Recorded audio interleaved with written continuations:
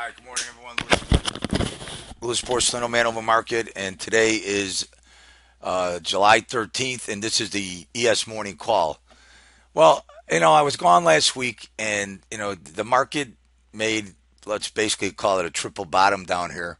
Couldn't take out the 2032 area, and here we are now going up and testing 2083. We got to get through here, which is 2089, 2090 area, right?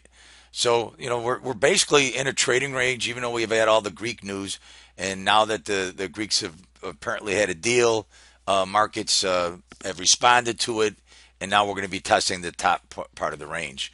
The inventory for the sentiment is that most everybody is long right now, and we will be looking for some sort of pullback on the opening. But I would take that tongue in cheek right now because I would wait to see what happens to make sure that we don't get an opening drive up until we get this sell off. All right. Um, so you can see right here. I mean, this is a day chart going all the way back to back here's January, right? And I've been looking for this 2032.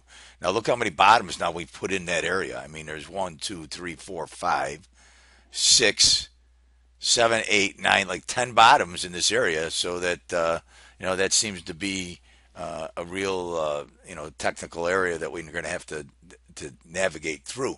All right, so we're basically now looking to go and take out the top part of the range, which would be up here at 2089. All right, so looking at the overnight action and Globex, here's our high up here at 2087 half. We've got a low, way down here at 2052.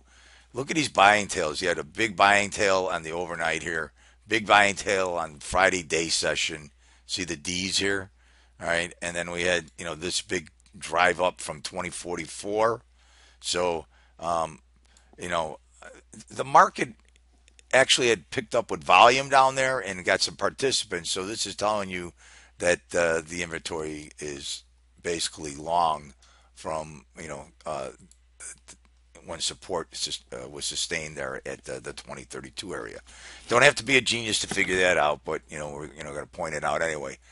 We were telling everybody that down there to be careful and also that the market had to take those areas out. All right, looking at the overnight, our 5 minute pivot will be sitting at 2079. Let's call it quarter. All right. Our I've put in the. Let me switch this to a 30-minute chart so we can get the value areas shaded up here. All right. So top of value is 2071.75. 2069 half is the point of control. All right, we've got our middle. I mean, the bottom at 2064.75 is now the bottom of the value. All right, on the way up, we're already trading at R2. R3 comes in at 2091. Then we got resistance at 93 half, 95.75, all the way up to 21.75. So spoos are up 12.75 on the day for right now. So this and up here this blue line is the Globex high. Remember, we always need the Globex high or low to be taken out before we give any real credence to the move one way or the other.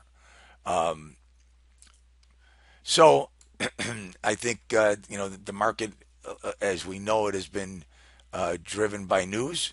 I haven't had an opportunity to put the other value areas in that will get them out on Twitter when we do. But gold is trading at basically 1156. Remember, 1130 is the I think all the low for the year. Oil still trying to get down there and break that $50 barrier, trading at in the 52.18 area.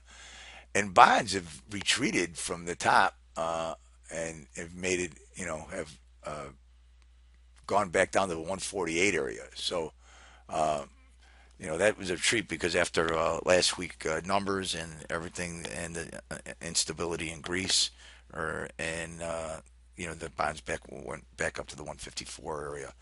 All right, stay with us on Twitter, and also let's take a look at the sisters.